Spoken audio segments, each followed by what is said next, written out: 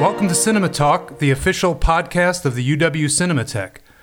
I'm Jim Healy, the Cinematheque's Director of Programming. The Cinematheque's free view-at-home selection for this week is the acclaimed and influential documentary Jazz on a Summer's Day, originally released in 1959. Filmed at the 1958 Newport Jazz Festival in Rhode Island and directed by world-renowned photographer Bert Stern, Jazz on a Summer's Day features intimate performances by an all-star lineup of musical legends including Louis Armstrong, Thelonious Monk, Jerry Mulligan, Anita O'Day, Chuck Berry, Dinah Washington, and closes with a stunning midnight rendition of the Lord's Prayer by Mahalia Jackson to usher in Sunday morning.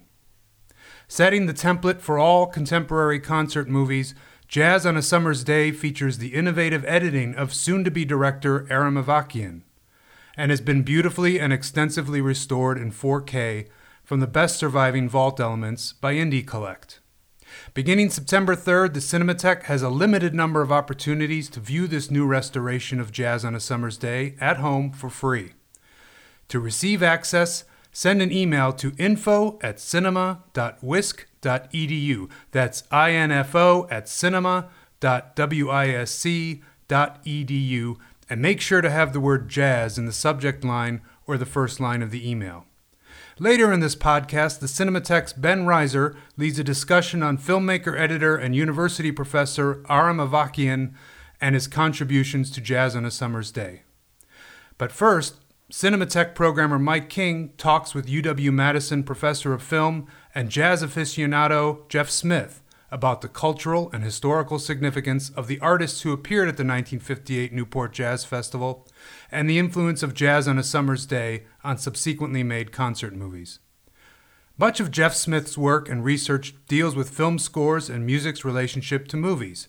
He's the author of 2 books, The Sounds of Commerce, Marketing Popular Film Music, and Film Criticism, The Cold War and the Blacklist, Reading the Hollywood Reds. He is also a regular contributor of commentary via the Observations on Film Art segments on the Criterion Channel. Here's Mike King and Jeff Smith.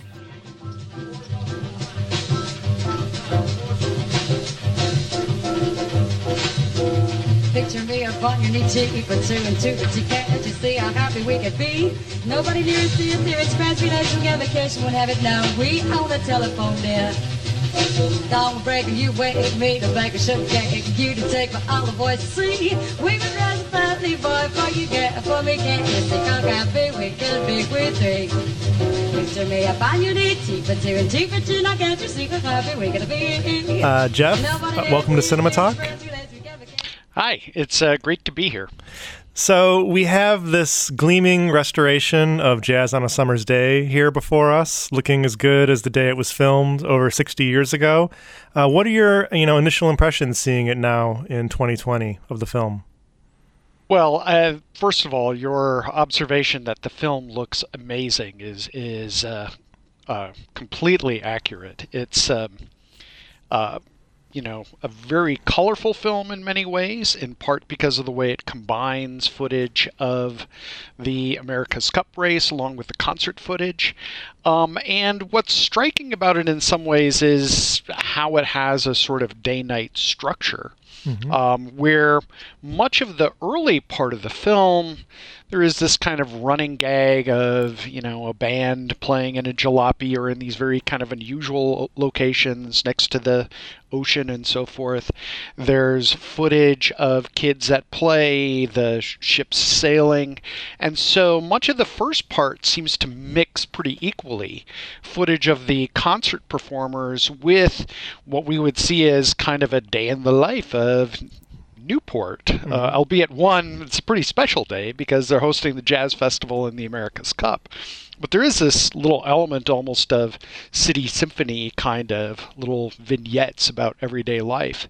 And then when night falls, it really does become just very strikingly a kind of concert documentary. The lighting is different, it looks different, and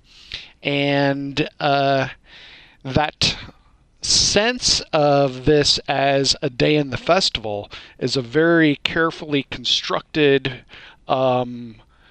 kind of impression that the film wishes to leave with the viewer, because part of what most people might know about the Newport Jazz Festival is this isn't a single day. Right. You know, the festival always unfolded over 3 or 4 days, and so part of what the filmmakers did in curating this is, and it, today might seem even a little bit controversial amongst documentary filmmakers, to manipulate a little of the chronology, because they mix daytime performances from both Saturday and Sunday and nighttime performances from both Saturday and Sunday to create the impression of a single day of the festival. It's a pretty seamless effect, though, I have to say. Watching it without knowing that necessarily, it does, sort of convey its aims of seeming like a day of the fest. We get a pretty wide variety of performers throughout the film. I wonder if there are any performances that particularly resonate with you? I think there are a number of performances that are very interesting, in part because we are seeing a kind of window on jazz as musical culture in 1958. And it's interesting to see how much of the film is trying to mix what seem to be, artists who are really rising in terms of their career trajectory versus those who really are kind of established canonical figures.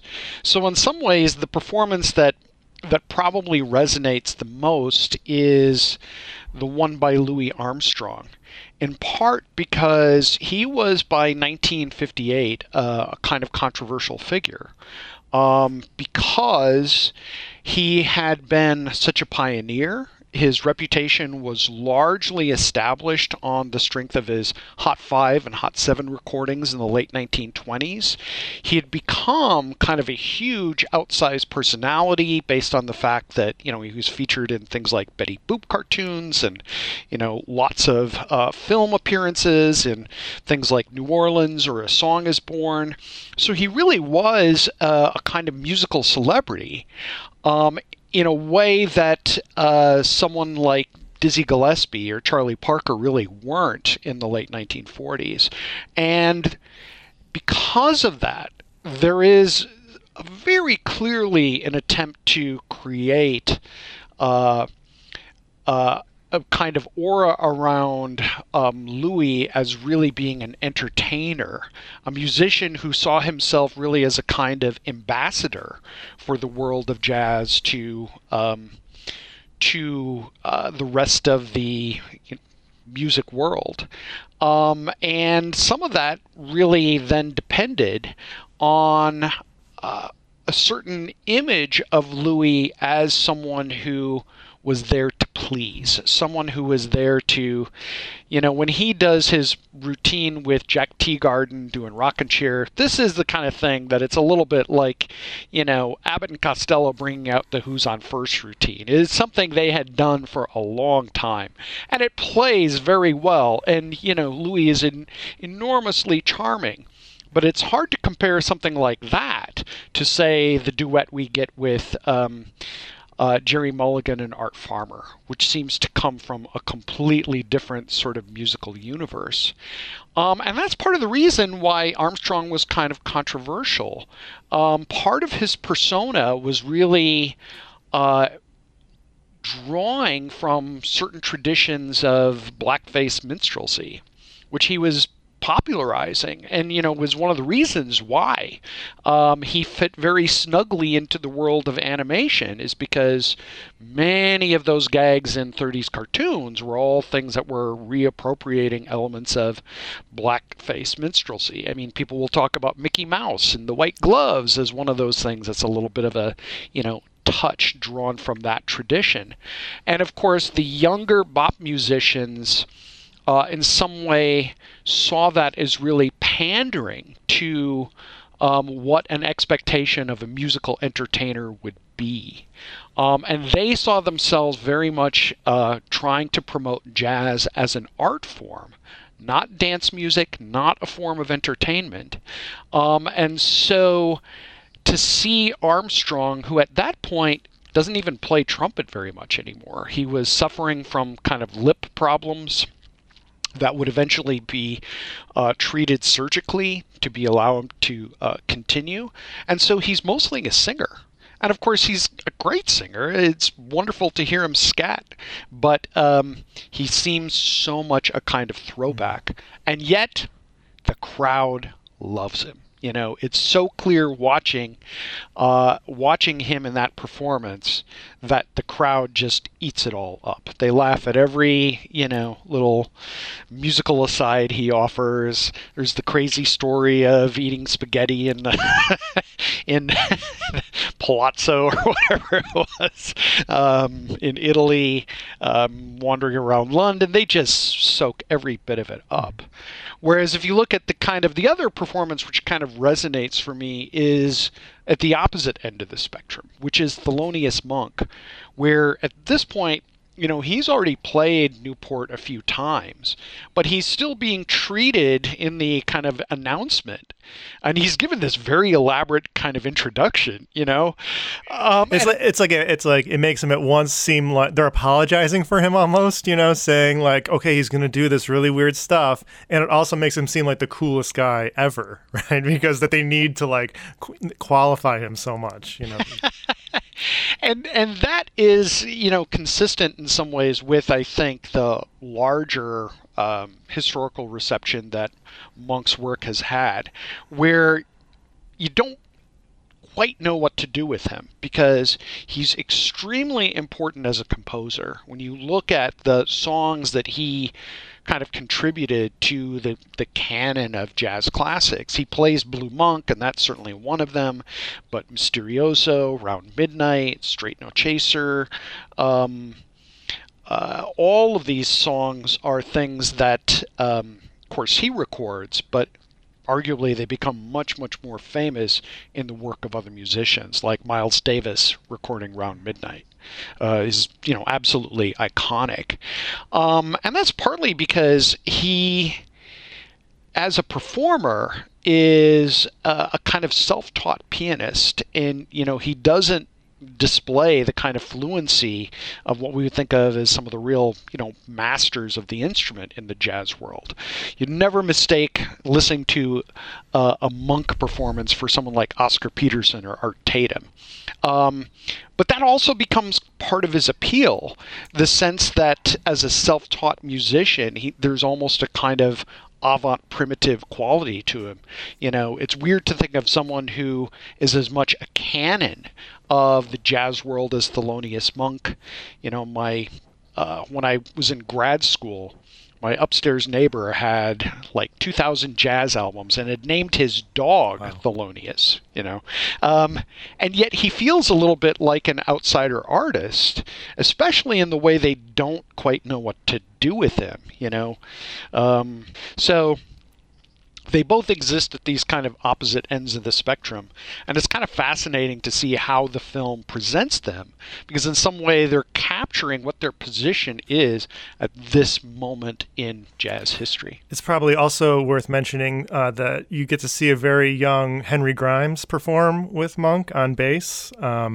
He's a musician who had an almost Searching for Sugar Man kind of career where he vanished for a while and then recently came back. But he is one of several jazz luminaries who died earlier this year from coronavirus, along with like Lee Konitz, and both these guys were still active. So it's just striking to see him so young in this movie. It is, and this is one of those things when you look at a lot of the musicians around who are not necessarily the leaders of their combos.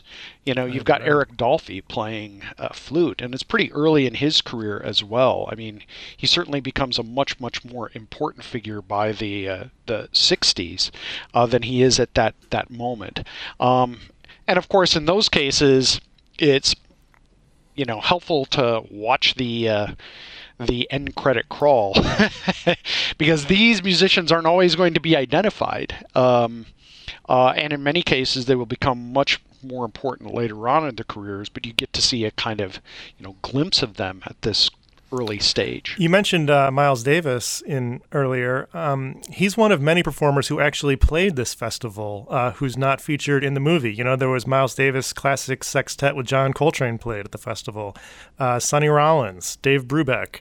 All kinds of people played it. And it brings up an interesting question of, you know, how you think they put together, how they curate not only a festival like this, which expands all the way from Chuck Berry, Mahalia Jackson to, you know, Thelonious Monk or Jimmy Giuffre, and then whittling it down for the film itself. Well, the question of curation, I think there's kind of an easy answer and a less easy answer, which is to say that you're absolutely right that Miles Davis, Duke Ellington, Benny Goodman, Horace Silver, there are a lot of people who are, you know, both representative of kind of jazz's future, but also someone like Goodman would be as iconic as Louis Armstrong, and they're not featured. But I think they made a decision that we're just going to film the performances Saturday and Sunday, because as near as I can tell, in looking at the days, and this is going back and looking at kind of old programs, the one consistent thing seems to be that the people featured played either on Saturday or Sunday. But it does also, you know, as I mentioned, manipulate chronology so that when Mahalia Jackson appears to be the person who closes that day and follows Louis Armstrong, to some extent that's, you know, that seems accurate, because on Saturday night at midnight, because it's Saturday turning to Sunday, this was, you know, Mahalia Jackson will provide an hour of gospel music as a kind of, you know, substitute for attending church the next morning. So that idea of Jackson kind of closing that day's performance is completely accurate. But of course, Armstrong played Sunday night and closed the entire festival, not that Saturday night. A lot of these sets that happened were not necessarily lost to time. You know, so the Miles Davis set from this very festival was later released on the Miles and Monk at Newport LP, and then even later in the 70s as a full LP. So you can find these things, you know. It's not the film's job necessarily to document every single thing. You know, it's an impossible task in a lot of ways. Right. It would be an impossible task, especially because we are talking about a film that runs, you know, minus the credits, about 83 minutes, I think. So, you know, it's a fantastic 83 minutes, and you could imagine, you know, a much, much longer film, something taking on Woodstock proportions. But, you know, I suspect that some of that is just a question of people probably didn't have much of an idea of what this type of concert film would do in terms of commercial success. It became a very important film. You know, was put on the registry for the Library of Congress for a reason. But I suspect that you might have had a different plan had you been doing the Newport Jazz Festival in 1972, where long music documentaries were seen as somewhat, you know, This film is often cited as the first modern concert film, and I wonder what kind of effect do you think it might have had, you know, paving the way for a lot of these concert films that came in its wake, including, you know, the one from the Newport Folk Festival, which happened in the 60s, called Festival. So do you see this as sort of setting a template for films that followed? I do think it does set a template for what we think of as the kind of concert, and particularly the festival documentary. You know, because there are other types of concert docs that really focus on a single performer, and even though, you know, Stop Making Sense is kind of the classic example of that, the Talking Heads film, where that was filmed over several successive nights, but it's edited in such a way that it makes you feel as though you're experiencing a single concert by the band. Whereas concert documentaries, because we're, always getting just an excerpt of somebody's set, you get a sense of this really is eliding a lot, but we might be getting, the best bits of what that performance was. And I think with festival documentaries in general, there is almost this kind of quality of best of. That's a little bit like, listening to great sampler albums.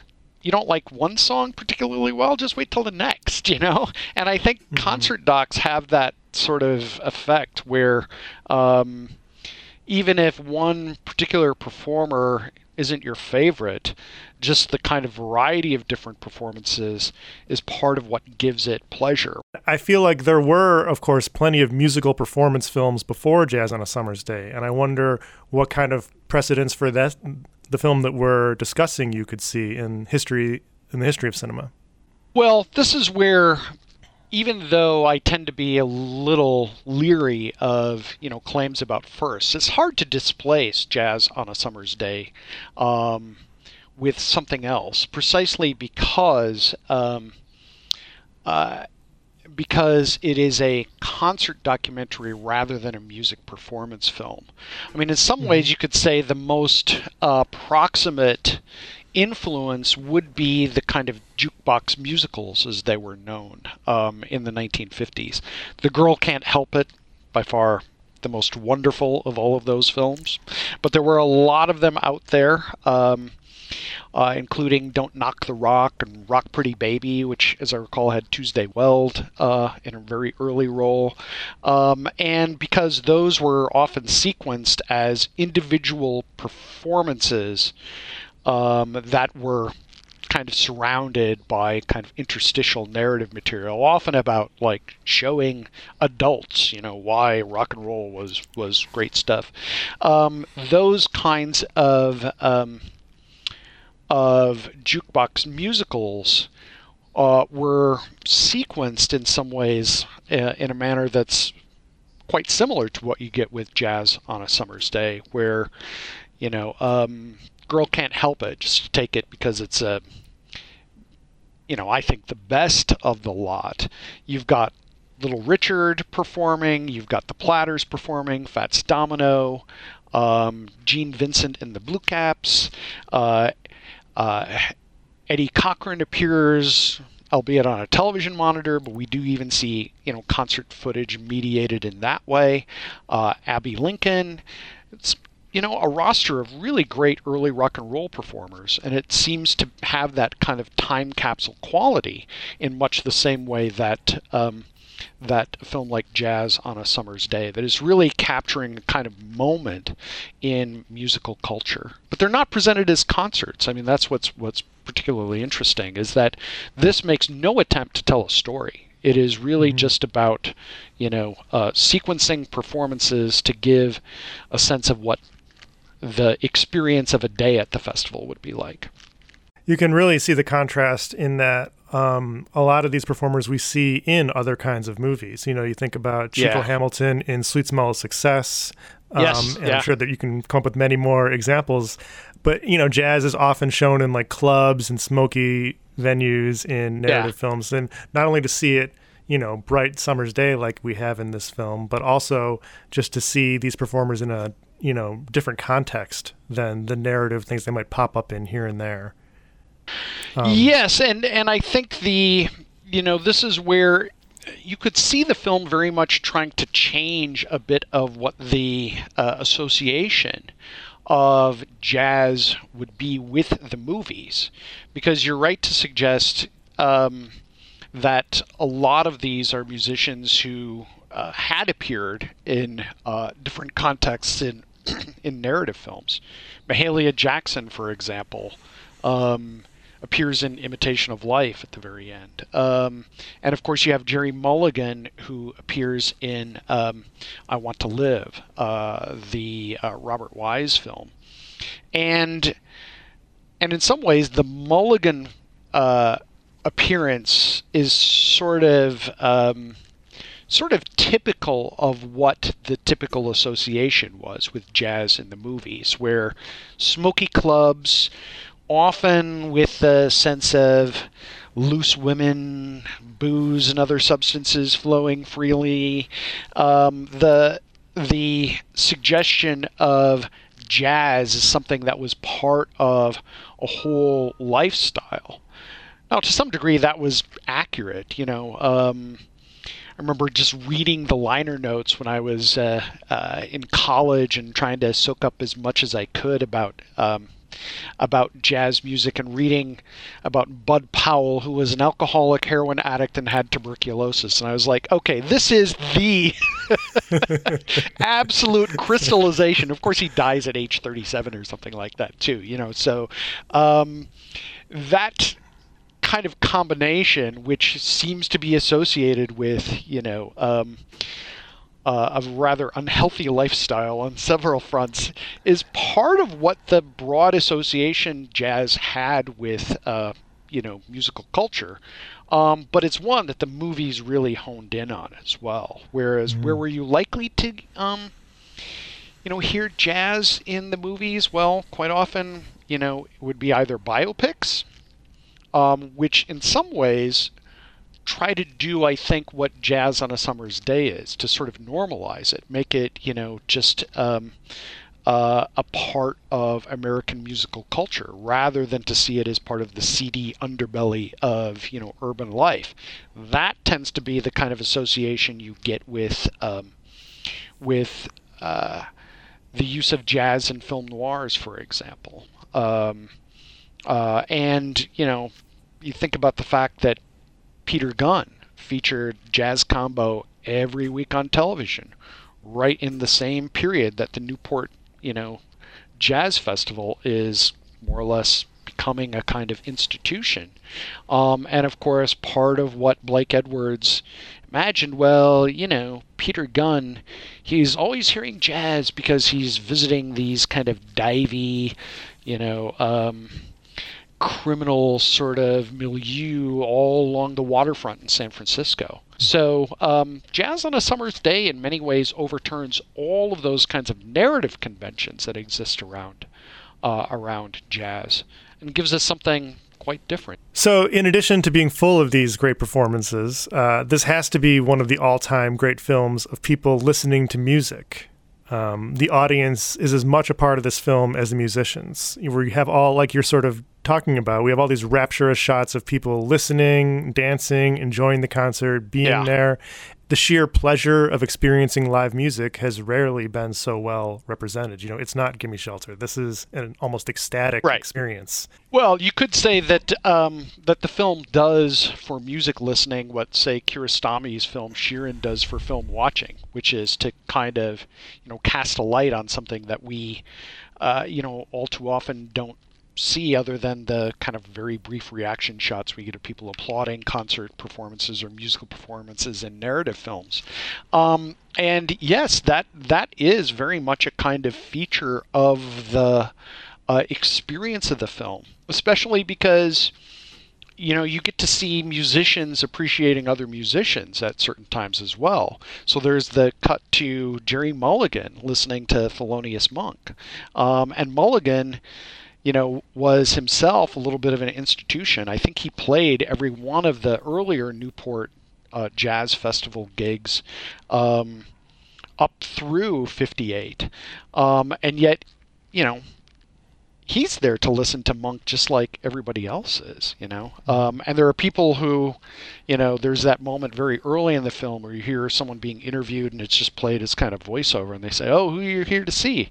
Jerry Mulligan, So the sense that people can be both, appreciative listeners, even as they're performers playing for other appreciative listeners, is something that's kind of just built into the fabric of the film. The one moment, though, that proved to be, you mentioned people dancing. And that proved to be a bit of cause for controversy during at least one performance, which was Chuck Berry. you know? And Chuck Berry's performance is fascinating on so many different levels, in part because he was, by some accounts, a bit of a late addition. It took the power of John Hammond as, a kind of talent scout, musical impresario, Columbia Records executive, to get Berry into the lineup. And one of the things that you'll notice that's very curious about that is most of the other performers who we hear as part of what was an evening of the blues. That was essentially the selling point of that part of the program. Now, the performances are to some extent a little bit disaggregated, but Big Maybelle, for example, was part of that program. Ray Charles was going to be a part of it, and for Hammond, it was a way of suggesting, okay, blues, gospel, it's part of what Mahalia Jackson is there to do at the end of the evening, is to suggest ways in which jazz is itself just part of a much larger sphere of vernacular black music that cuts across a number of different styles. And so Chuck Berry, as a rock and roller, was kind of shoehorned into this program, really at Hammond's insistence. And what's striking is that the rest of the backing musicians just watch him, Joe Jones kind of comes in occasionally, and it's not clear. Some people think he's looking, sort of enthused by this, display of kind of rock and roll bravado on Berry's part, because he will play drums at certain points during the performance of Sweet Little 16. Rudy Rutherford does accompany him, clarinet, but just when you say that, it makes you realize how unusual that is. Clarinet is not exactly a rock and roll instrument, right? You think of drums, yes, but bass, piano, saxophone even, these are things that would have made sense to play along with, and yet nobody's playing. And there are a couple of reasons why this fascinates me particularly. One is that Berry's performance did prove to divide the audiences. So there were people who were up, who were dancing. They tended to be young people, and there were old folks who were saying, sit down. And a fight broke out and police were called. Wow. And eventually everything kind of got sorted out, but nobody else had that kind of completely divisive response of the audience out watching the performance, but also the people on stage who are kind of looking around and smiling and like, can you believe this is what we're seeing? Now, of course, part of what made this possible was the fact that Chuck Berry, throughout much of his career, really had a touring philosophy of, you pay for Chuck Berry. You don't pay for any backing musicians. In fact, you have to provide some of those musicians. Very late in life, he would bring his son on tour who played bass for him. But then the other positions, like I need a drummer, I need a piano player, and those would have to be supplied by the concert promoter. And of course, there are famous stories about how like Bruce Springsteen and the E Street Band got to back up Berry because he didn't, this was around My Ding-a-Ling when he was experiencing a kind of resurgence in the 70s, and very early in their career they played Berry's music. Well, nobody's playing in this because, of course, it's just Chuck Berry. That's what the promoters asked for. That's what they got. But it's also this kind of fascinating window into musical culture of the 50s as well. Because when you dig a little deeper into Berry's history, you realize why he insisted upon that. And because when he was first coming up, his breakout hit was Maybelline.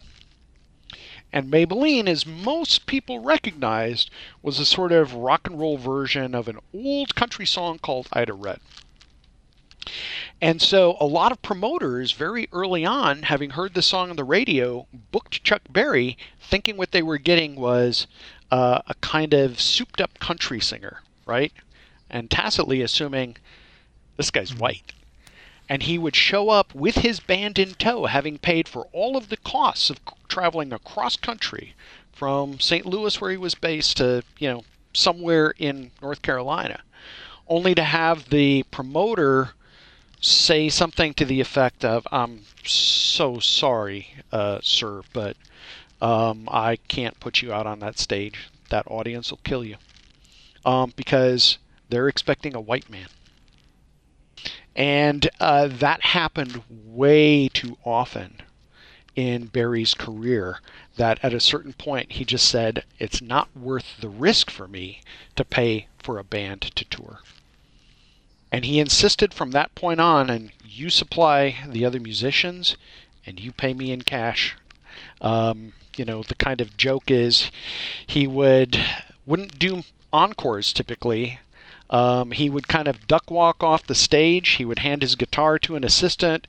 He would grab his bag of cash, get in a limo, and he was gone. Wow. And what's interesting is you can see, even just from this little performance, a little bit of that sense of bravado, but one that's kind of hard-earned, that he had had some very tough business lessons. As a young rock and roll musician. Well, this film is full of a lot of vocal jazz performances beyond just the instrumental ones, which is really striking, to me as a viewer. What do you make of the vocal performances?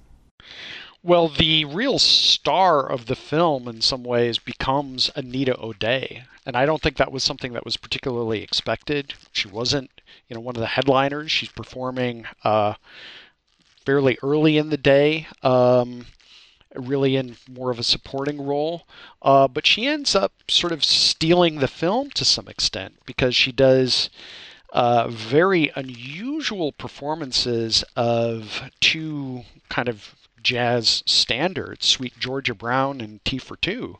And yet it's almost as though she's kind of musically deconstructing them in the act of performing them, because they don't really sound like what we think of as, the whistled version we hear with the Harlem Globetrotters of Sweet Georgia Brown, or Tea for Two as something you might think of as, a Shirley Temple duet. And this really revived her career.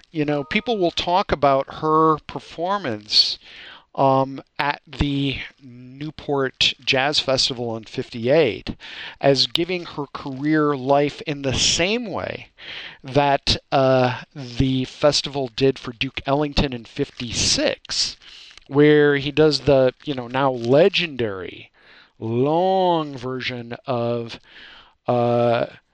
Diminuendo and Crescendo in Blue, with Paul Gonsalves taking this long epic solo.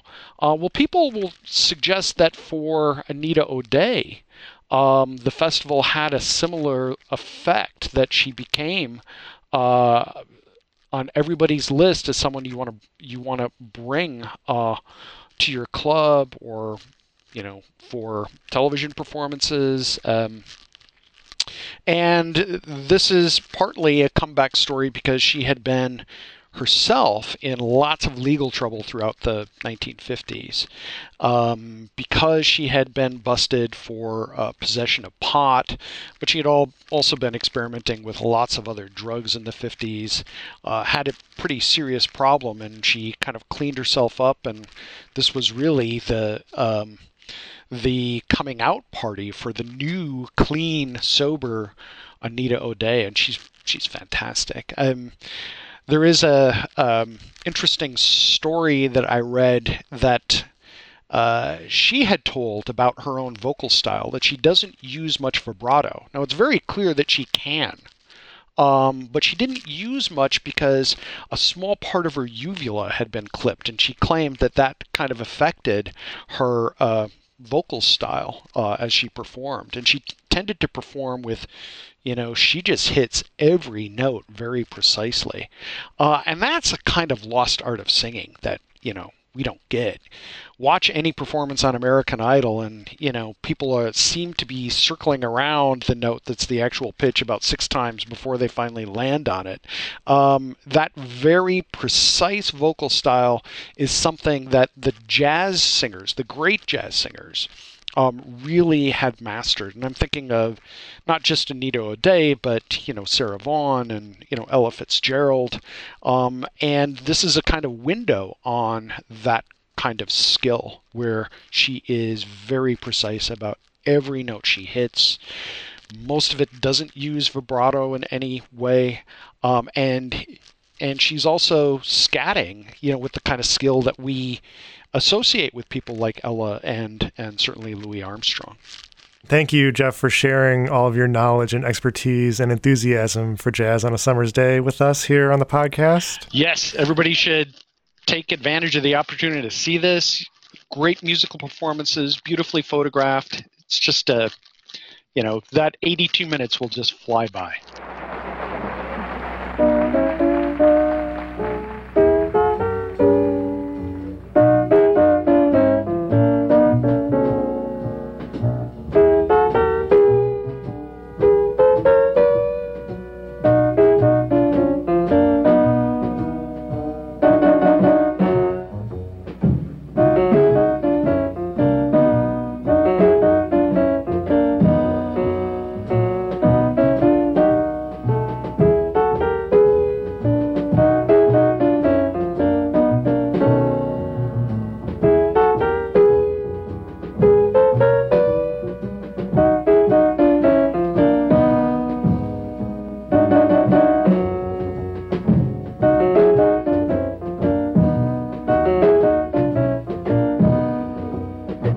This is Cinema Talk. I'm Jim Healy.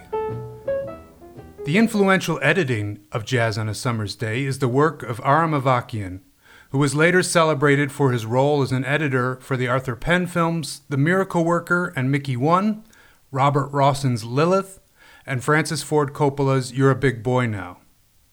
Although he steadily made the assertion that he served as co-director of Jazz on a Summer's Day and is often listed as such in several sources, Bert Stern has been the only director ever listed in the official credits on the movie. Avakian eventually did leave his mark on the film world as a director with the 70s caper movies 11 Harrow House and Cops and Robbers, which we screened as part of our Donald Westlake series in 2017. Avakian also directed the 1970 cult oddity End of the Road, but his later years were spent as an educator, and beginning in 1983 he became chair of the film department at SUNY Purchase, where he taught filmmaking until his death at the age of 60 in 1987. At Purchase, Avakian was instructor to film students like Hal Hartley, Nick Gomez, and the Cinematheque's own Ben Reiser. In the second segment of this podcast, Ben talks with fellow SUNY Purchase classmates Jeff Kushner and Bob Goss about their time spent with Avakian, as well as recalling some highlights and lowlights of Avakian's career in Hollywood, and evaluating his contributions to Jazz on a Summer's Day. Jeff Kushner has been an editor and sound editor for the past 3 decades, contributing to such films as Dee Snider's Strangeland, David O. Russell's Spanking the Monkey, and Billy Bob Thornton's Sling Blade, as well as television shows including Law & Order and Chicago Fire. Jeff has also been an educator at the Los Angeles Film School. Director and producer Bob Goss was a founder of the independent film company The Shooting Gallery, whose first feature was director Nick Gomez's Laws of Gravity, released in 1992. Bob Goss went on to direct feature films himself, including The Last Home Run, Niagara, Niagara, and I Hope They Serve Beer in Hell. He is currently a professor and assistant dean of production at the University of North Carolina School of the Arts. Here now are Ben Reiser, Jeff Kushner, and Bob Goss.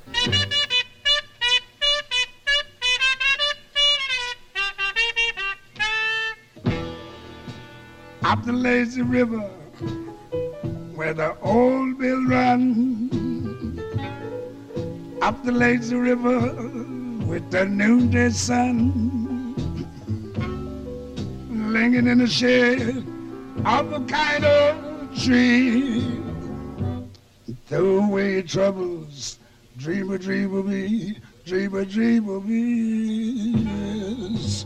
Up the lazy river where the robin song, yes. Two bright lights as we stroll along. Hi, Bob. Hi, Jeff. I started at SUNY Purchase in 1984 and graduated in 88. And you guys are a little bit older than me. I was 1 year before you, and Bob was a year before me. And in reading Aram's Wikipedia, they have him listed as being chair of the film department starting in 83. So that was my freshman year. Did you have him freshman year, Bob? Actually, I had Dick Rogers was the chair of the department then. Aram was at Purchase teaching directing before that, but when he came back, he took over for Dick Rogers. So then, Bob, did you ever have Aram as a professor? Yeah, my junior and senior year. In my head, I had been telling myself for years that Aram died after my freshman year, but that's not true. He died in 87? My senior year. Right. January of... 87. Okay, so... yeah, halfway through our senior year. My senior year, not... I had an appointment to screen my senior thesis, my locked picture and sound for Aram, like sometime in January. And he died like 4 or 5 days before that meeting took place. He died abruptly. He died, I think he had a heart attack. I think it was actually during the break. It was the winter break, yeah. Most, if not all of my class went to the funeral, which was up in this Armenian church. Well, it was in Washington Heights, I thought. Were you guys there? Yeah. I was on my way in. I must have been up at SUNY Purchase because, and I guess it was senior year, so I guess we didn't really go home senior year at Purchase. The reason why I remember is because the car broke down on the Hutchinson on the way into, it was a memorial, I think, that we were going to, and I had Nick Gomez and some other people in the car. And the car broke down, and it was raining, and it was snowy and ice, and it was we were on the side of the road, and we were just I was imagining Aram's voice saying, "Kushner, don't go to this thing. You should be cutting. Get out. Get back in the car. Turn around. Don't go to this thing." But I heard it was quite a thing. I mean, I heard that Coppola maybe in there. Jerry Mulligan, I think, played music, something to that effect. Yeah, it wasn't a funeral. It was a memorial. That's what I attended. It was a packed house, and I sat with Mimi Arsham and some folks I didn't know. But Mimi was the only one that I was sitting near that I knew. But let's go back to for both of you the first time, your first impressions of Aram, and Jeff. I'm glad that you did his voice because that's exactly my memory of his voice. But I also convinced myself that might not be accurate because mostly what I remember is my friend Merrill Friedman, who was in my class, doing his impression of Aram, and that's exactly what it was. But I thought, well, Merrill might just, we probably were just exaggerating. And maybe we were, but he did have that gruff voice, right? Would you say more of a caricature? But I mean, when I was thinking about him, when you first mentioned doing this, I was having a little trouble remembering his voice. And then when I quoted him just now, it came back like that. Yeah. So, and that sounded accurate to me. It's kind of like, come on, Kush. But he may talk to different people in different ways. With me, he was very, he had some tough love with me because I was, a Long Islander right out of high school. And, he taught me how to really stand up for my own opinion because I was easy to cave.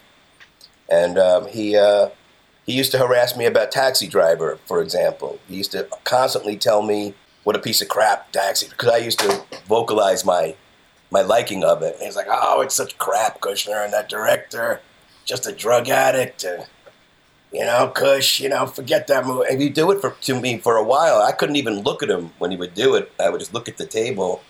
There was a day that I finally, people remember this, but they may not remember the fact that I stood up for Taxi Driver. Oh, yeah, that scene where he takes the girl to the porn theater, that's the dumbest scene I ever saw. So I stood up for the scene. I stood up for the movie. I still couldn't look at him. And suddenly, this is the part that people remember, there was a match flicked at me, bounced off my chest, a lit match.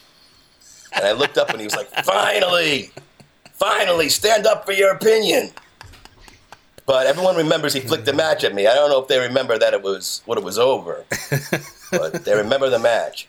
I remember having a senior seminar with Aram in that conference room. It's kind of maybe a 15-foot by 15-foot. You couldn't open the window. There was a glass window in the basement of the music building.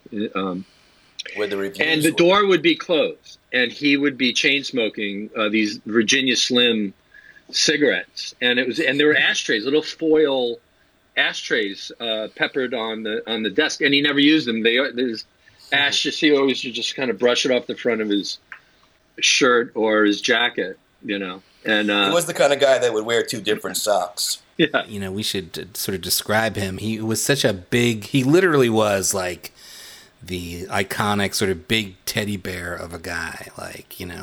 He was the ultimate one of those bearded. He kind of looked like an R. Crumb character, I would say. Yeah, the mustache. He had a beard and a walrus mustache that, as long as I knew him, for the years that I knew him, he never trimmed it. So you would rarely see his mouth. You might catch his lower lip and some of his teeth, but you would never see the upper lip. It was always, and there'd be a little yellow stain from exhaling nicotine in his mustache.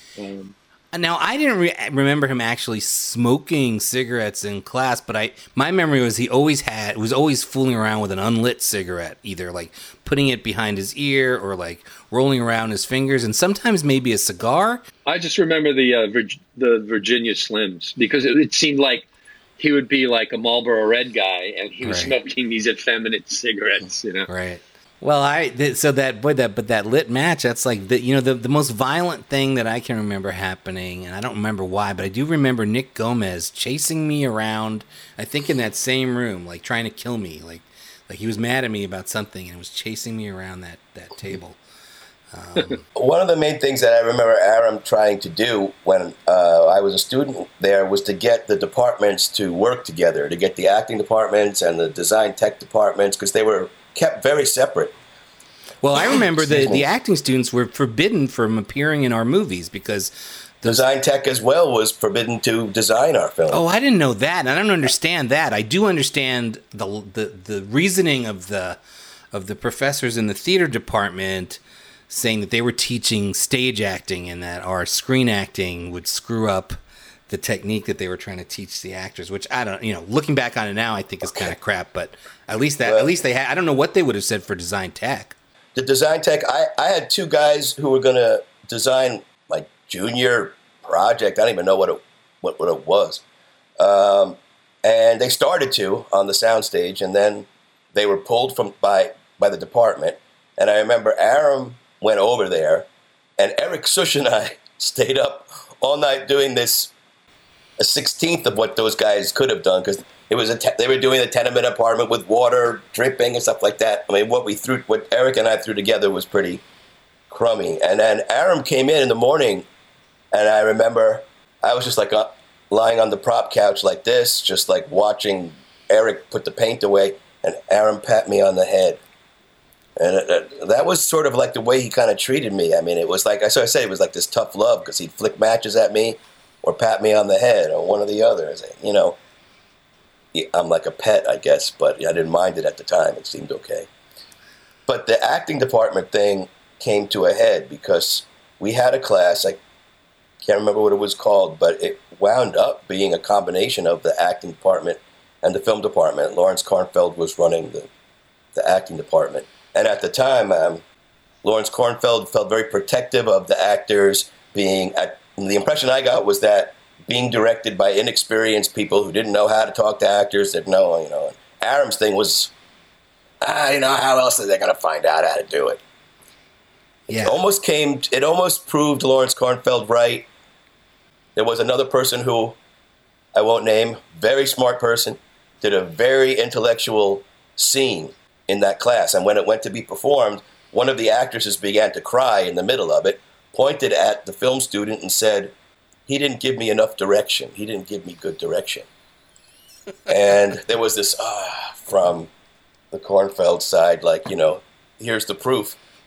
Aram, I remember specifically saying, someday, if you're lucky enough, I can't do his voice because I'll need my tea. Someday, if you're lucky enough, you'll be working full-time as an actress. And sometime when you're working full-time as an actress, you're going to come across a director who doesn't give you the direction that you need. And you're still going to have to do your job. You're going to have to do your job anyway. And I never forgot that. I mean, I passed that on to, when I was teaching, I passed that on because, you know, I was trying to encourage my students to learn the language. But the idea that you might be out there expecting things to be a certain way and they're not that way and they're going to cause you to either collapse or do your job anyway, make up for what you're not getting. In the case of the actor, it was pretty sensitive, but I thought it was a great lesson. I do remember we did take classes together with the acting students, and there was that Kornfeld class, and I also had some kind of an acting class that I think was taught by Israel Hicks. There was one class where I was acting, but then either it was another part of the same class or a different class where I actually had to direct the actors in a scene to be performed live in this class. And I don't know what scene I directed, but I remember Israel Hicks was not happy. And in my report card, he wrote something about Reiser is laid back as to exceed California laid back. So I was like, okay. There was some bit of business with like a pen that falls on the ground, and then the actress had to like go pick up this pen, and he was mad because the staging sort of like had her bend over with her behind to the audience, and he really was not happy with that. And I don't even, I don't think it was.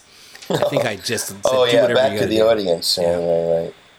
Well, I saw Robert De Niro in a play called Cuba and his Teddy Bear, and he did a lot of back to the audience, and it showed that there's a time and place where back to the audience can work. Yeah. Maybe you're one of those directors. I might be. Bob, you have any Aram anecdotes that sprung to mind? Well, many, but I mean, as it revolves around directing instruction, one thing he said to me was something along the lines of, don't tell the actor what to do, have them do the scene, and then ask questions. Because there's life in the questions. If you just give them a statement, it's dead. But if you give them questions, then there's life. Then you can explore.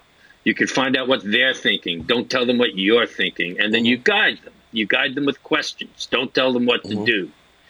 And that stuck with me because I don't think I knew what he exactly meant in the moment. But the conviction he said it with stuck with me. And then years later, when I was directing actors, it came back to me. And in the rehearsals, I deployed that advice, and it was welcomed by the actors, to say the least. He was very practical in the way that he approached the material and the way he just talked about it. Very real, very matter of fact, which is, I guess, very much like the way he was. And he was very concerned with the actual. He was more concerned with the actual doing of the thing than the theory and the ideas behind the thing. But he also knew the dark side of when the ego takes over. I mean, he knew the dark side of the business. He knew how to succeed or fail in real circumstances. He learned that, the hard way. His stories about working in the business weren't so happy all the time, especially his stories about 11 Harrow House. And it isn't always an integrity with, your thoughtful aesthetic. He was a Yale student and a Sorbonne student and, was a very intellectual guy. And so to have him evolve to this very more truthful, kind of realistic, practical way of the way he talked to Bob about how to talk to actors is, it really shows the balancing act that needed to take place. Because supposedly after 11 Harrow House, people didn't want him to direct anymore. But that was a conflict that happened with Charles Grodin. Yeah, they did not get along. Grodin was convinced to taking on 11 Harrow House because it was at the time a popular book in certain circles, the Barthes book, and he had just come off like the Sunshine Kid, and he was kind of hot property at the time.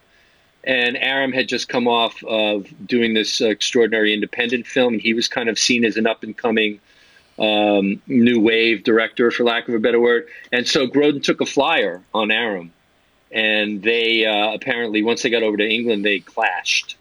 They didn't get along, and Grodin later said that his instinct bore him out because the film didn't really amount to much in his view. I haven't seen 11 Harrow House in 30 years, but I remember thinking it was a really cool heist flick. I saw I remember 11 Harrow vacuuming House. all the diamonds and all that, and, Yeah, the painted cockroaches going up and down the elevator shaft. I saw that in the theater. What I heard about it was that Grodin wanted it to be more light. He put like a comedic voiceover on it, ultimately, because Aram was more interested in the caper aspect of it. And the previous film that Aram did, I think, was Cops and Robbers, which was reasonably well met. It was, he staked his claim with End of the Road, and he also did a Lassie-esque dog movie called Lad a Dog, which he told me about. Yeah, that Lad a Dog always seemed to be part of the whatever punchline Aram would add, about when he would tell stories about his Hollywood career was always, and I also did Lad a Dog. Don't ask me about it. There was always something about the dog shit in the field and stuff like that. So it sounded like a. Aram was a guy. He never struck me as a particularly boastful guy or somebody who tried to sound more, important or successful than he was.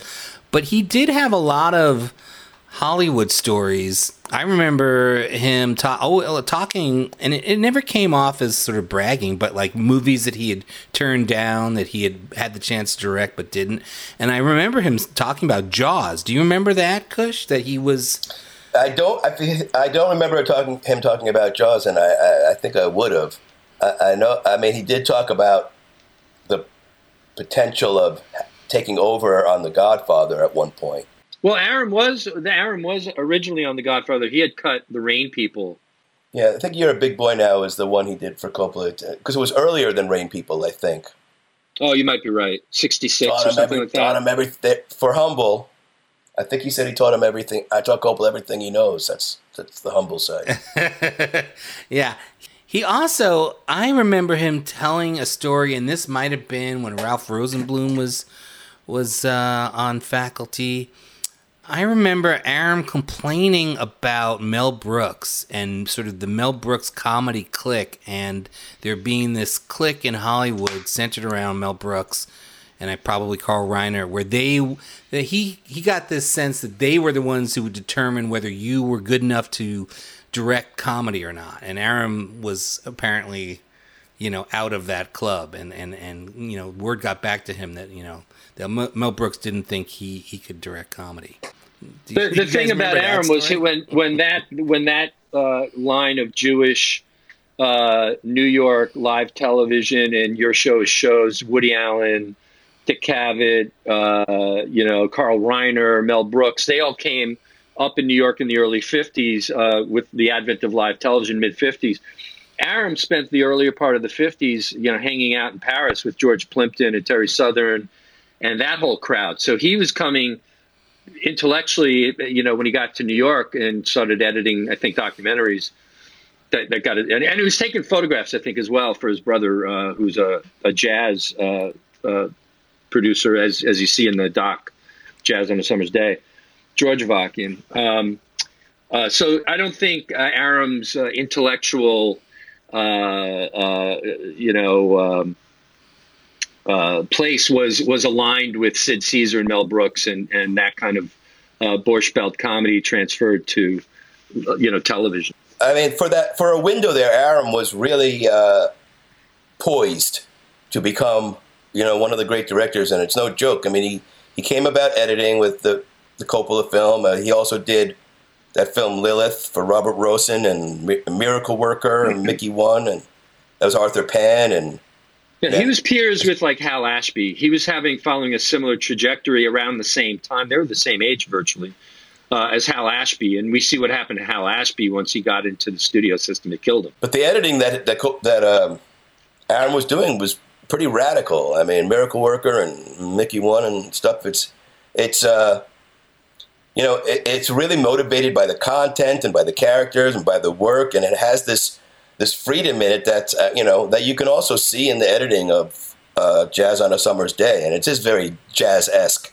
With Jazz on a Summer's Day, it's like, I know that there's some recent controversy over who's the director and stuff like that, though I'd always seen it as co-directed because I knew that Bert Stern had been a fashion photographer and that he shot the footage, and that the collaboration was he shot it and Aram cut it.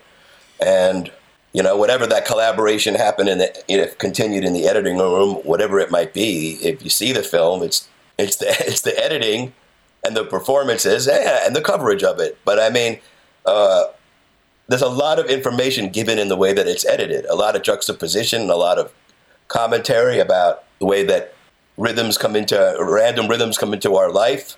There's a lot about in a different way from like the Last Waltz or Song Remains the Same. It's more about the audience response to. It's almost like response and reply to the music itself. It's early in the film when it's early in the day, and some of the audience is talking more, and then the announcer is talking about music timings and things like that, and people are like falling asleep, and then this connection starts to happen, and by the time the evening falls, the audience has embodied the music and has also made this starts to make this connection with the performers, and that wall of division of the artist and the audience seems to dissolve. And he shoots these, extremely intimate close-ups, but mostly from out where the audience is. He's not really up on the stage with the performers all the time. So it seems very purposeful in its language and what it wants to communicate and what it wants to say. Besides being a document of a music event, it seems to say something about music, and it uses the time of the passage of the day. You can feel the evening coming on and things like that. I mean, it has that vibe to it. I think it's. It feels very much like a collaborative work, but I guess there's some kind of legal thing with. Well, I too had always understood when we were in school that he talked about it as something that he directed or co-directed.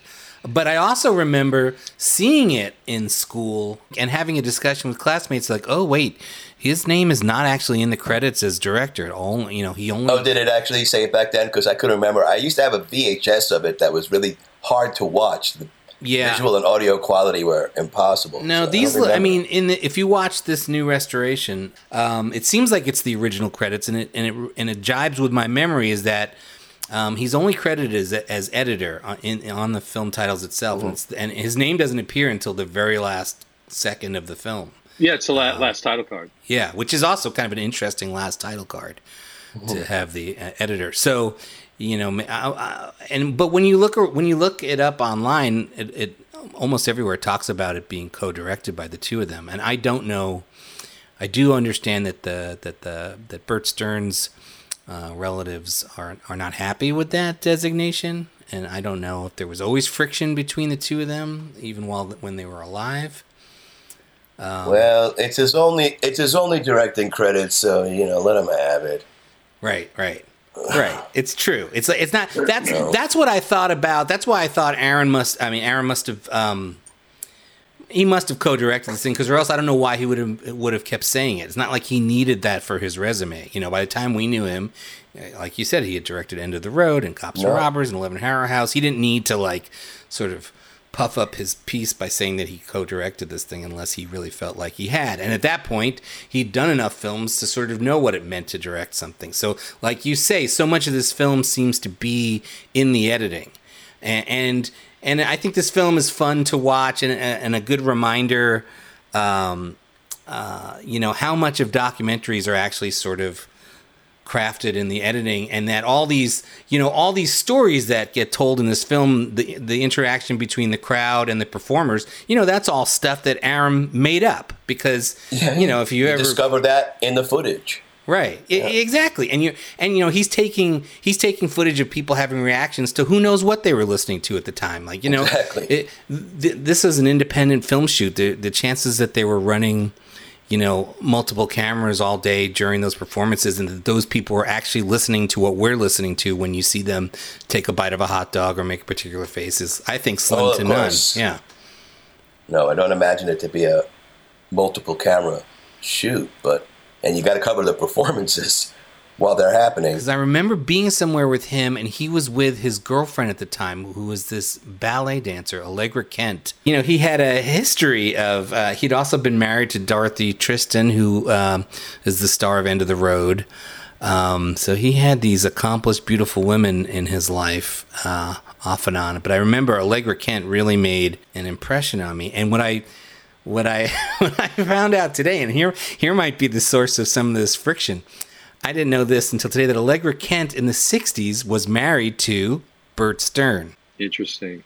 But I'm trying to think of other things about Aram that would be apropos of this conversation. That I remember he called me Bob Gossi. He said, Gossi, hey Gossi, I know Bob Fosse, and he did. He was a Brill building contemporary of Bob Fosse and Paddy Chayefsky and Rosenblum and that whole cabal. They were all chain smoking, late 60s, early 70s Brill building dudes, But he was always very encouraging to me. Like one-on-one in the editing room was the best instruction I would get from Aram. And the other instruction in class would either be in the lectures that if you could call them lectures, in the conference room or in the mixing studio. Sometimes we would be screening our work, and we would, we'd conduct class in that mixing facility, in that room by the, where the transfer machines were, Yeah. So a lot of smoky, hazy cigarette smoke in classroom time in that mixing room with Aram.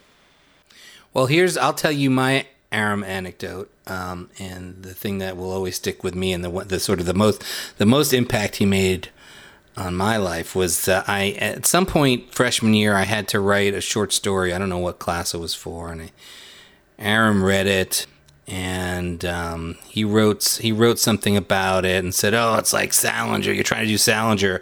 And I said to him, "I've actually never read Catcher in the Rye," and a couple days later in my mail slot was a paperback copy of Catcher in the Rye and a handwritten note from Aram saying, "This is your assignment and your assignment only. You must read this book."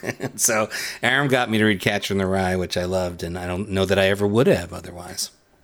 That's great. Somehow I had avoided reading it in high school, but there it was. I was shooting my junior scene in Scarsdale, New York. It was a black and white thing called Peace of Mind with Billy Sage and Edie Falco. And we're shooting, Edie's playing like a homeless woman, and the scene is Billy going up to buy a ticket to get on the train. And Aram walks in, and he was like, "What are you guys doing here?" And he agreed to be an extra. And he did 2 takes for me, and he wound up in the film. He's got his white baseball cap on, white like tennis shoes, unlaced. Yeah, that's what I was going to say, is that white, it wasn't quite a baseball cap. It was like Like it a seemed painter's flimsier. cap. Yeah, like a painter's cap, exactly. Yeah. And Like kind you of get dirty. at Pergament or something, Yeah. Well, one of the things that Aram, that struck me about Aram, especially when he was, because he was kind of looking back on his career from where he was when he was teaching us, because where idealism and art and ego all clash together, and either your work withers and dies or it transforms into something else. And it struck me because if you've seen End of the Road, it's an extremely uncompromising movie, and I can sort of understand, because there was a time period where filmmakers could really be that way, until you begin to clash with the industry and talent and who's executive producer and things like that. The kind of freedom on End of the Road, and it's interesting that it's kind of flown under the wire for so long, because it literally did make the cover of Life magazine. Not the picture of it, but you read the main things on the cover and it says Aram Avakian's End of the Road and some kind of thing that makes you want to read the article. Yeah.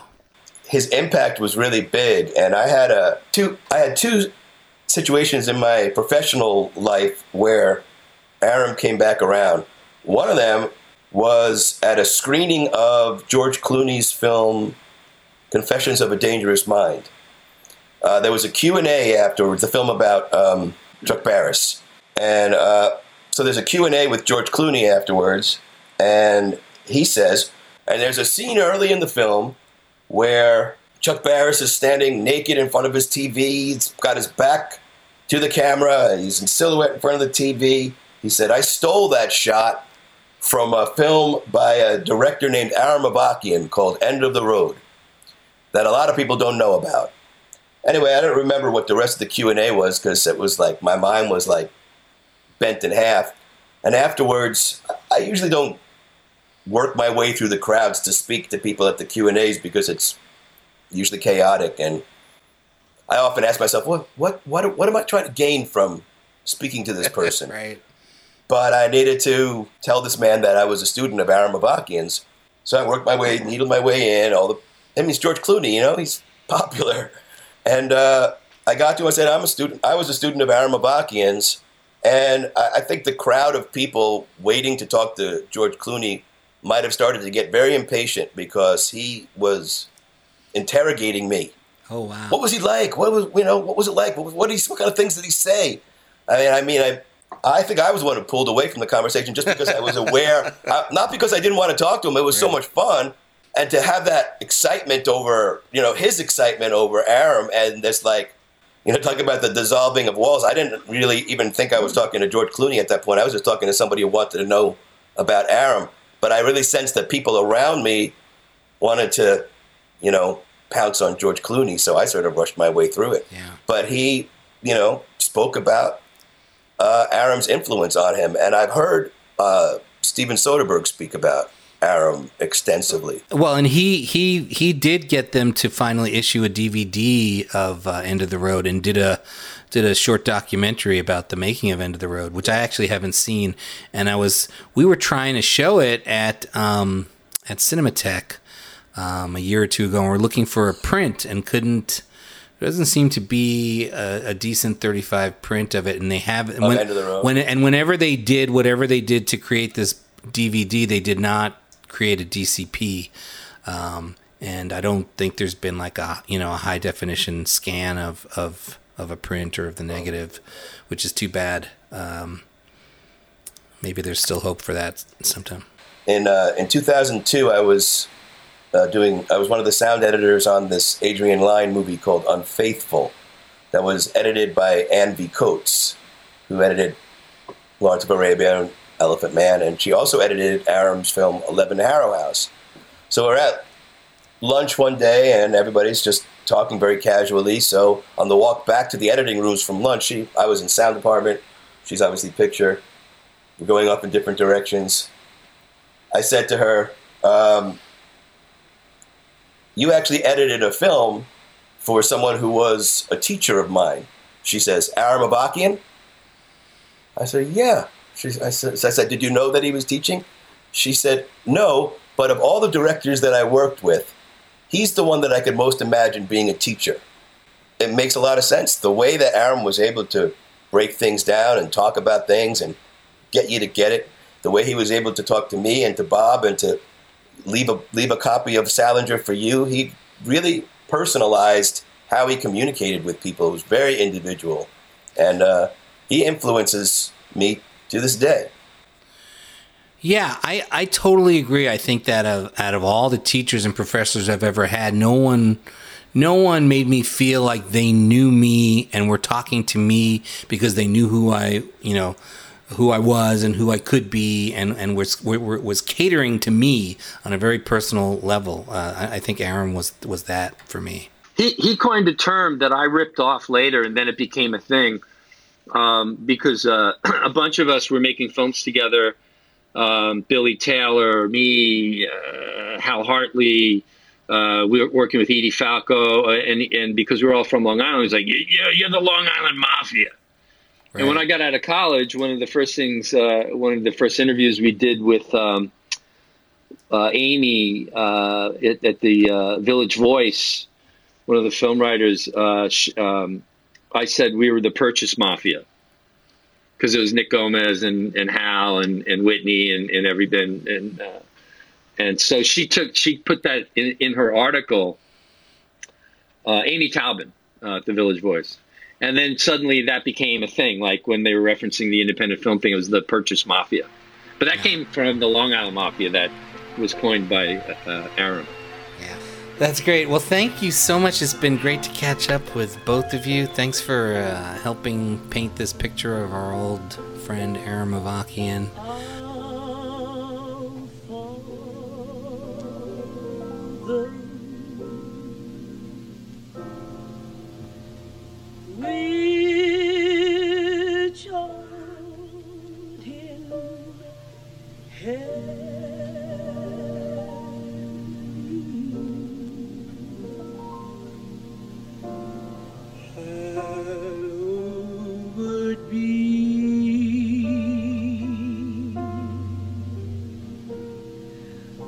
Thy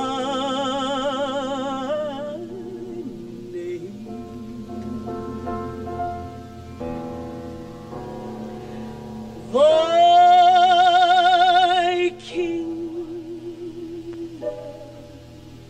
come.